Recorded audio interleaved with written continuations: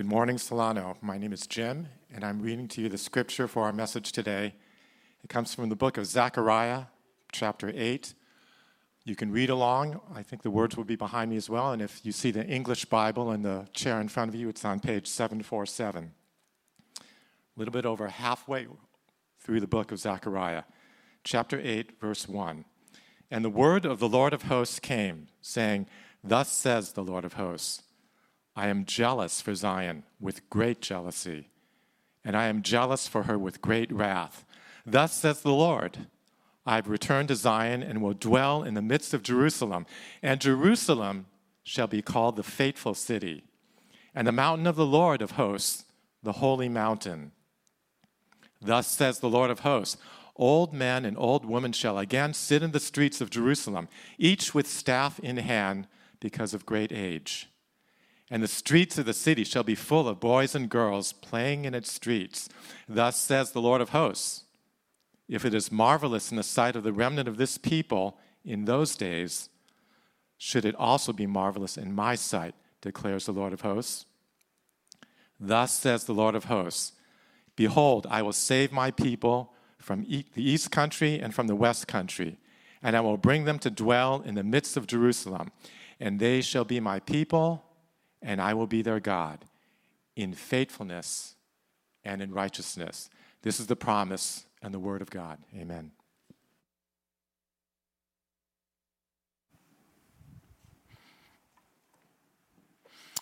I've got to lower this or you're not going to see me.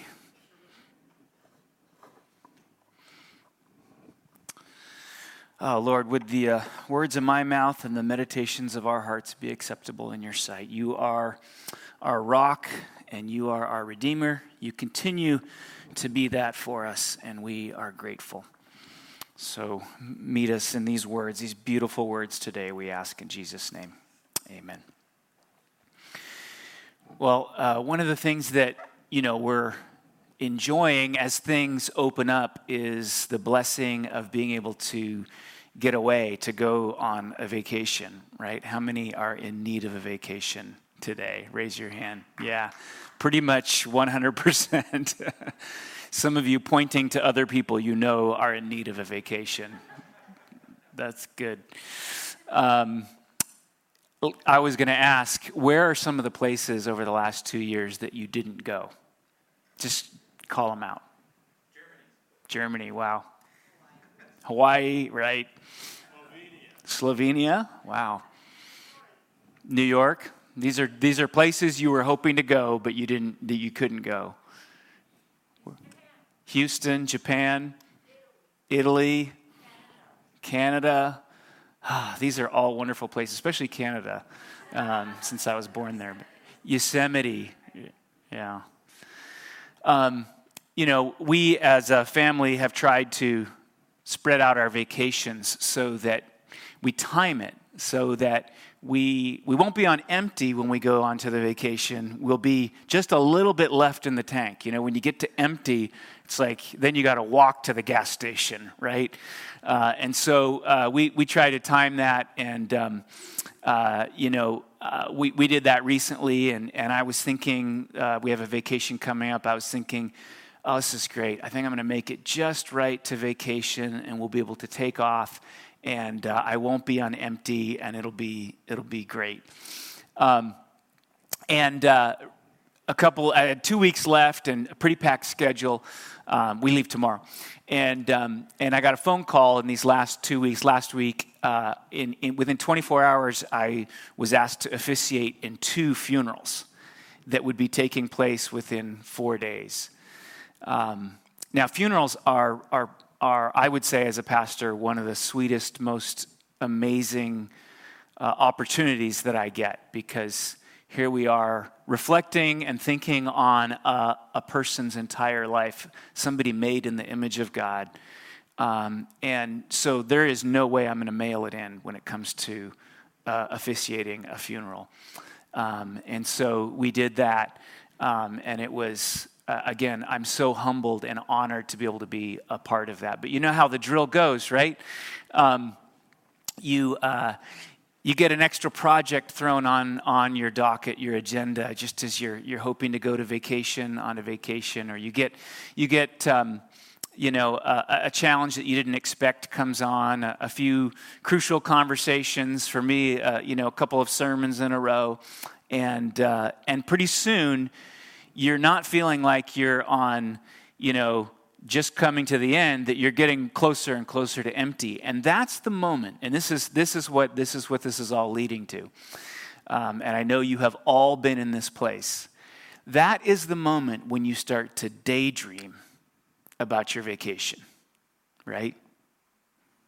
When you're sitting at your desk or wherever it is that you work, and suddenly you get this picture of yourself sitting in Hawaii or Houston or Italy or Japan or any of the other places that you called out, and you're free from the cares of life, and you are able to replenish your tanks, and you start to daydream about those moments. Well, the passage that Jim read for us today is really like that moment when, as you're coming to the end or you're feeling the tank is depleting, you begin to daydream about a different place. And the vision of the vacation, or the vision in this case that God gives to the people of Israel, is what holds you in those last moments as you're making your way towards it, right? So here you are, and things aren't the way that you expected they would be. And in the case of Israel, that's true. And you're moving towards something that you're looking forward to, and you begin to daydream about it.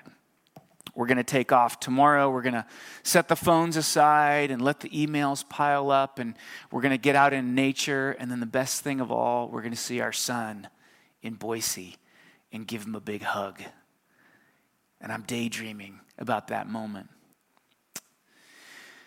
Well, the Israelites were in a situation, a context in which things were not the way that they had hoped they would be, and they needed a vision to hold them. They needed a vision to hold them. And here in Zechariah 8, verses 1 through 8, we have that vision which was read for us. And I want to take the moments that we have to kind of work through it briefly. And there's three questions really I want to ask of this text as we try to allow this text to become that vision that holds us through the peaks and valleys of life as we move forward individually and collectively. So the three questions I want to ask are the what of the vision. What is this vision? The why of the vision. Why does God give this vision? And then lastly, the when of the vision that holds us. So let's dive right in. We're going to need to move fairly quickly, so you'll need to listen quickly. Zechariah has a vision for the future. This is under the question of what is the vision that holds us?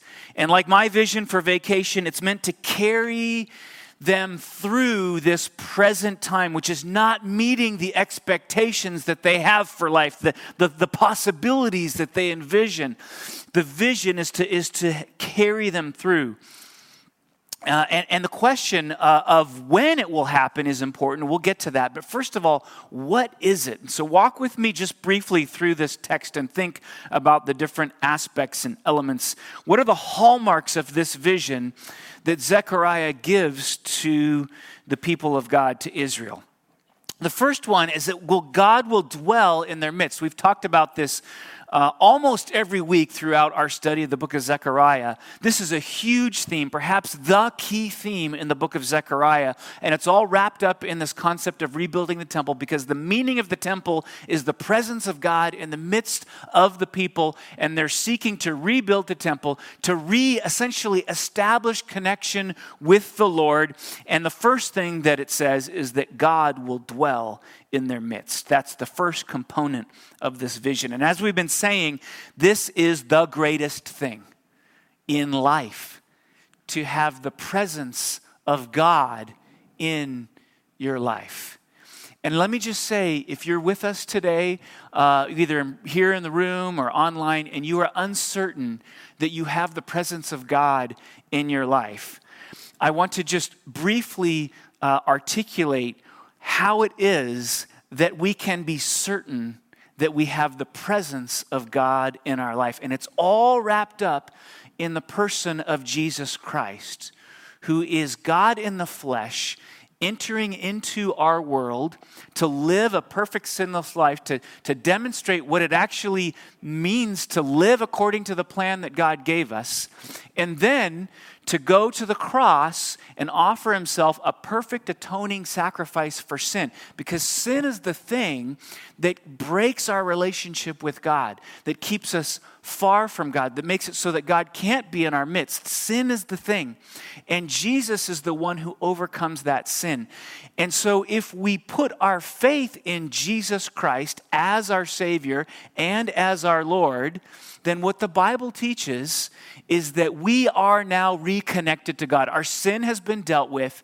There's no barrier between us and God is present in a special way. And there's a beautiful blessing that comes from that. It's called the outpouring of the Holy Spirit. We get filled with the Holy Spirit who helps us by gradual process to learn to live more and more in the likeness of Jesus Christ, in the plan that God has for us. So if you're uncertain if God's present with you, then the question to grapple with is, who do you make of Jesus? Is Jesus your Lord and Savior? And if the answer is yes, then God is with you. That's the teaching of Scripture. All right, so let's move quickly then through these other beautiful blessings that come out of this vision. They will be faithful. The people of God will be faithful to God. So Jerusalem shall be called the faithful city. That ongoing disconnect between our decisions and the Lord's will for us will finally be taken care of. We will want to do the things that God wants us to do, and it'll be this beautiful union, but it won't be like we're robots. It's like it'll be coming out of us. That's the vision of faithful Israel. And the city will be called the mountain of the Lord, the holy mountain. A mountain is the epitome of stability in the New Testament, in the Bible, even beyond that. The mountain signifies stability. In other words, this vision that God is bringing forth, it, cannot be thwarted. He will make it happen. And once it happens, nothing will be able to move it because it will be the mountain of the Lord. Nothing will derail it. And then we get into some specifics here that are beautiful. Old men and old women will sit in the streets. In other words, it will be safe. Because people, with canes who can't run very quickly will be able to take up their place in the street without fear of being chased off. And kids will be playing in the streets. The streets will be full of boys and girls running and laughing and shouting in joy, standing under the broken fire hydrants as they dance and frolic in the warmth of the moment. I added the fire hydrant part. It's not there in the scripture. And they'll see that the people have been gathered from all over, from east and west. All different kinds of people will be gathered together in this vision. And the beauty will overwhelm you, and you will be tempted to say, wow, this is too marvelous to be real. But in fact, it will be real, because it won't be too marvelous for the Lord. And he will call you my people. On the one hand, this is a fairly simple vision, right? And many parts of it we might actually experience in our lives today. And that's kind of, I think, part of the romance of it. Because much of what we love about the world we inhabit now is going to be with us into eternity.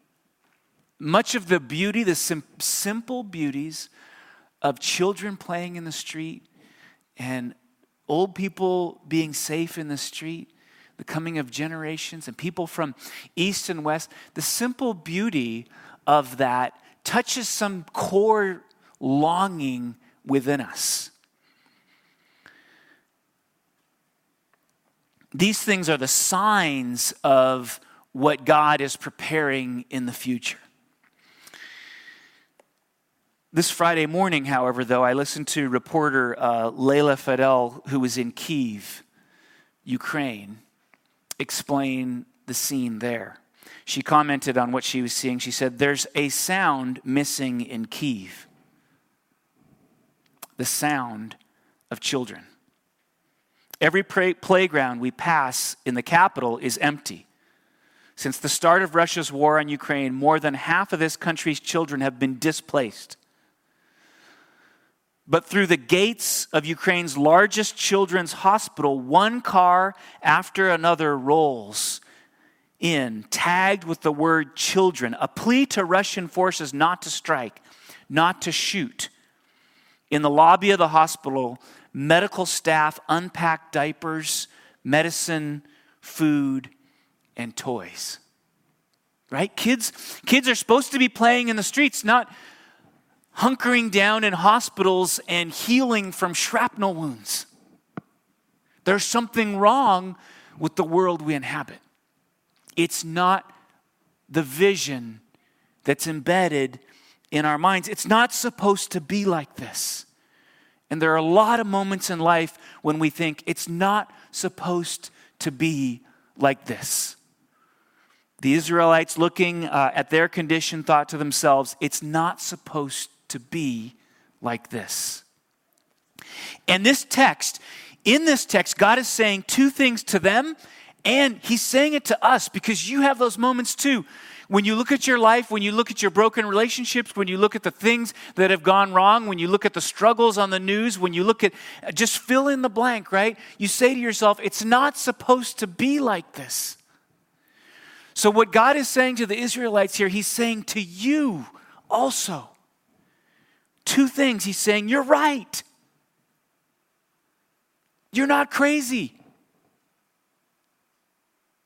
It's not supposed to be like this.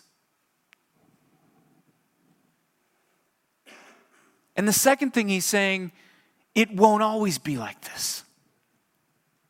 It won't always be like this. One day it won't be this. One day the world will be as it should be. And what is the point of God saying all of this to us today? What is the point of the vision that comes through Zechariah to the people of Israel? What is the point of us spending this time today thinking about it? Because God wants this vision to hold you right now. He wants it to hold you through the peaks and the valleys of your life and the unique twists and turns that come with it. That's why we have it. That's what God is saying. But let's dig a little bit deeper. Let's ask the question on another level, why?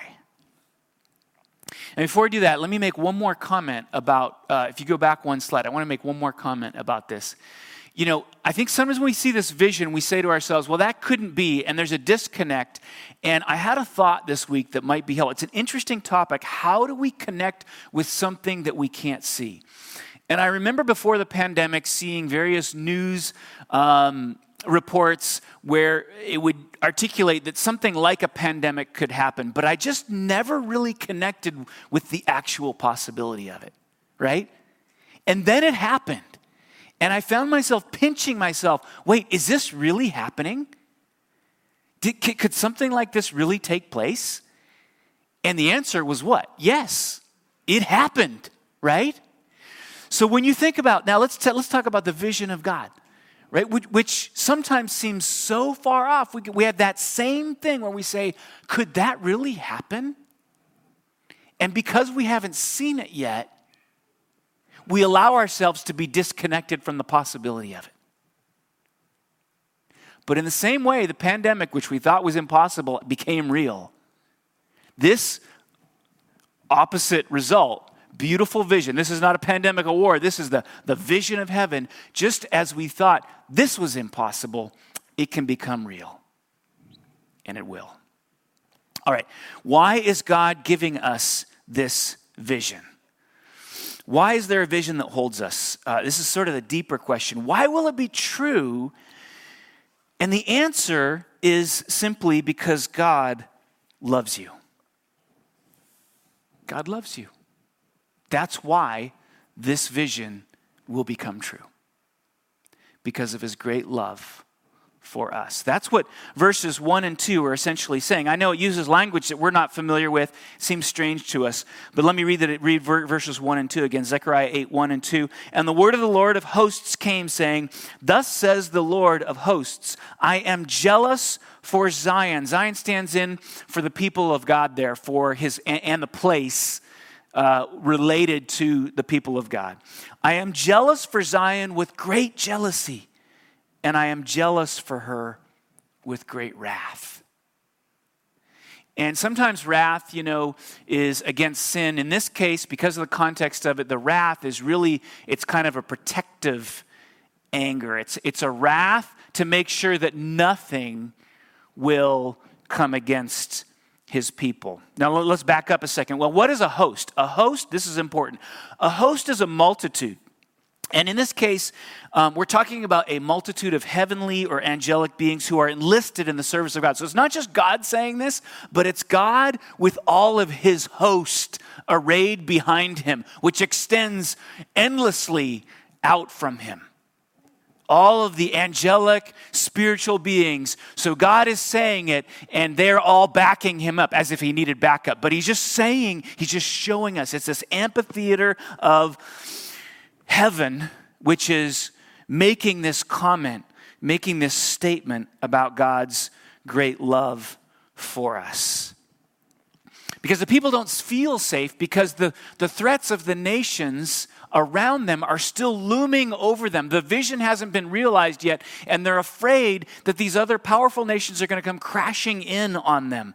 And so there's the Lord with all of his hosts. The CSB translate this, the Lord of armies, which in some ways is a more accurate translation, although it sounds a little bit strange. We don't talk that way, but we don't use the word host. When's the last time you used the word host either? So we're trying to grasp things that are hard. They stretch our minds here. And the nature of God's posture, which is in the two parts of these verses towards his people, it's described in really strong words. I'm jealous, God says, for you. I'm jealous, and it's interesting that the word is there twice, and I'm jealous with a jealousy. I'm jealous with jealousy, and then I'm jealous with wrath. And I think the way we think about those two pieces of it, I'm jealous with a love that is intended to keep you and hold you in, and I'm jealous with a love that will protect you from the threats from without. So it's a keeping love and a protective love. I've been thinking about Psalm 23 a lot, and there's maybe a little connection when David says, your rod and your staff, they comfort me. The rod keeps the sheep in place, right? And the staff is for when a beast is coming to attack the sheep. And the staff is used to beat off that beast. So just like a shepherd who keeps you and protects you from without, God is saying, I love you with that kind of love. And his burning focus is on his people, and his awesome strength is on protecting them from outside attack. He's a mighty warrior who fights for the one he loves. Look at some other passages. Isaiah 42:13. The Lord goes out like a mighty man, like a man of war. He stirs up his zeal. He cries out, he shouts aloud. He shows himself mighty against his foes. Isaiah 59:17. He put on righteousness as a breastplate and a helmet of salvation on his head. He put on garments of vengeance for clothing and wrapped himself in zeal as a cloak. And what makes this even somewhat more remarkable is that in the passage we just read last week, the people of God demonstrated themselves to be fickle in their relationship, right? Their fasting was for themselves. And here in the very next passage, God says, despite your fickle love for me, I love you with a covenant, unshakable kind of love. That's what this text is saying. all his splendor and power and might, creator of the universe, awesome Father. He's put all his sights on you. His sights on you. All that awesomeness, loving you.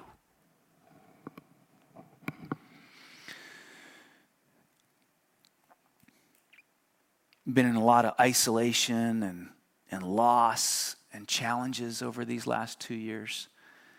And maybe the simple message that some of us need to hear this morning is that God loves you. That's what's going to bring you out of the funk. That's what's going to bring you out of the loss. That's what's going to bring you out of the struggles. It's not this being tweaked or that being tweaked or more money or more this or that. I don't even know. It's God's love.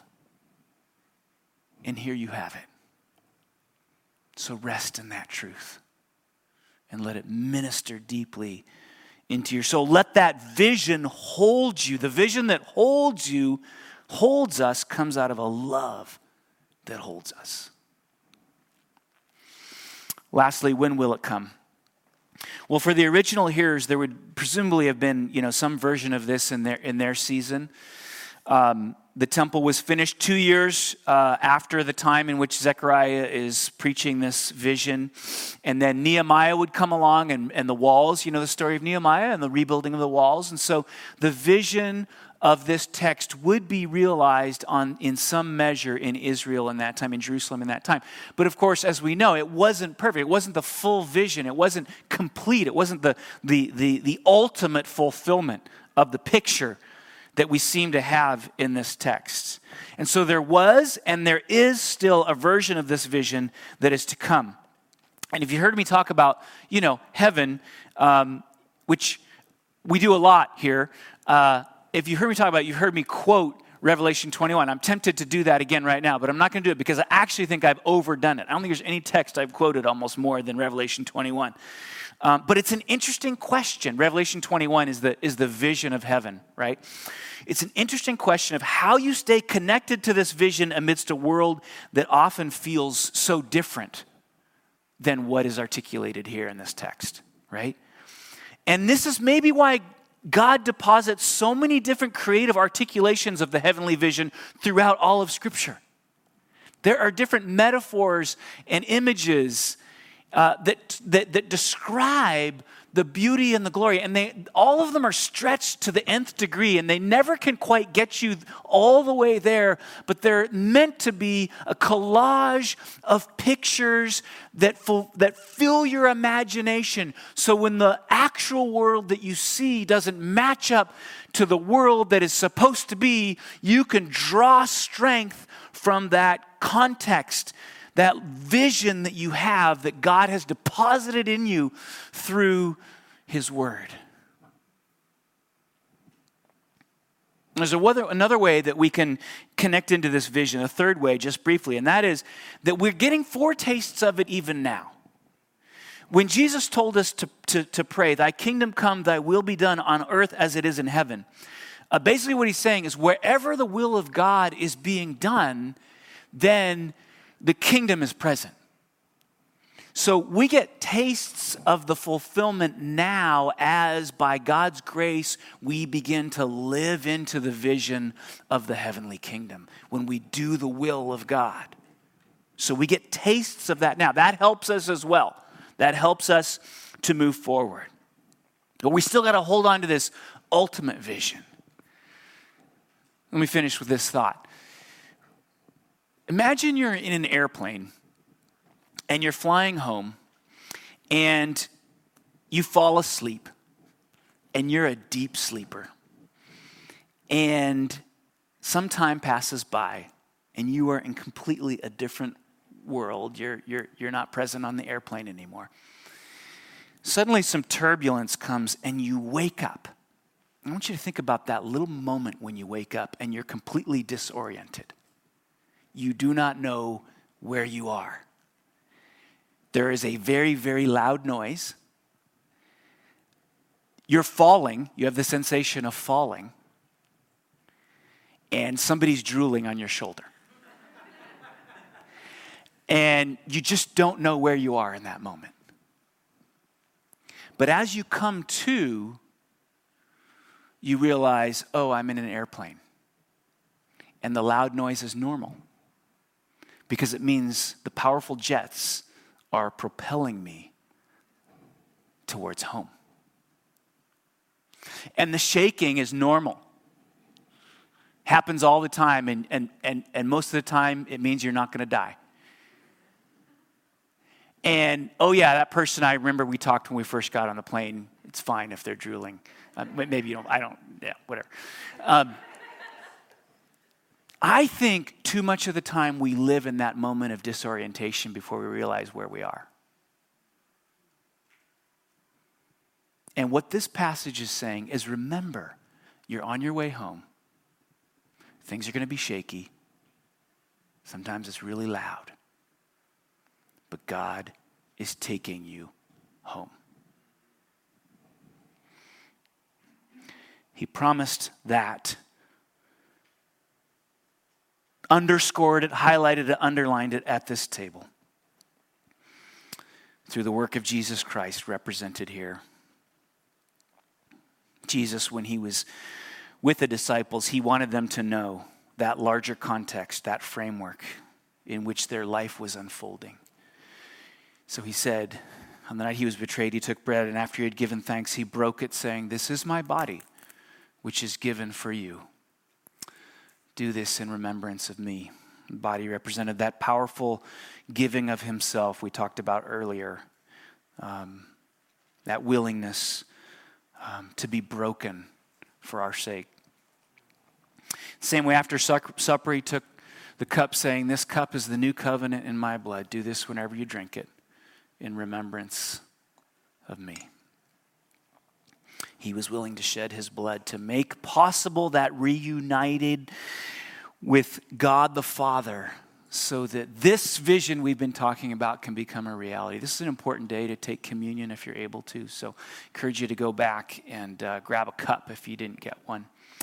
And we're going to take just a few moments here to share in this time. And Lord, I just pray as we open these cups and take communion together that you would meet us in a powerful way to underscore your love for us this morning.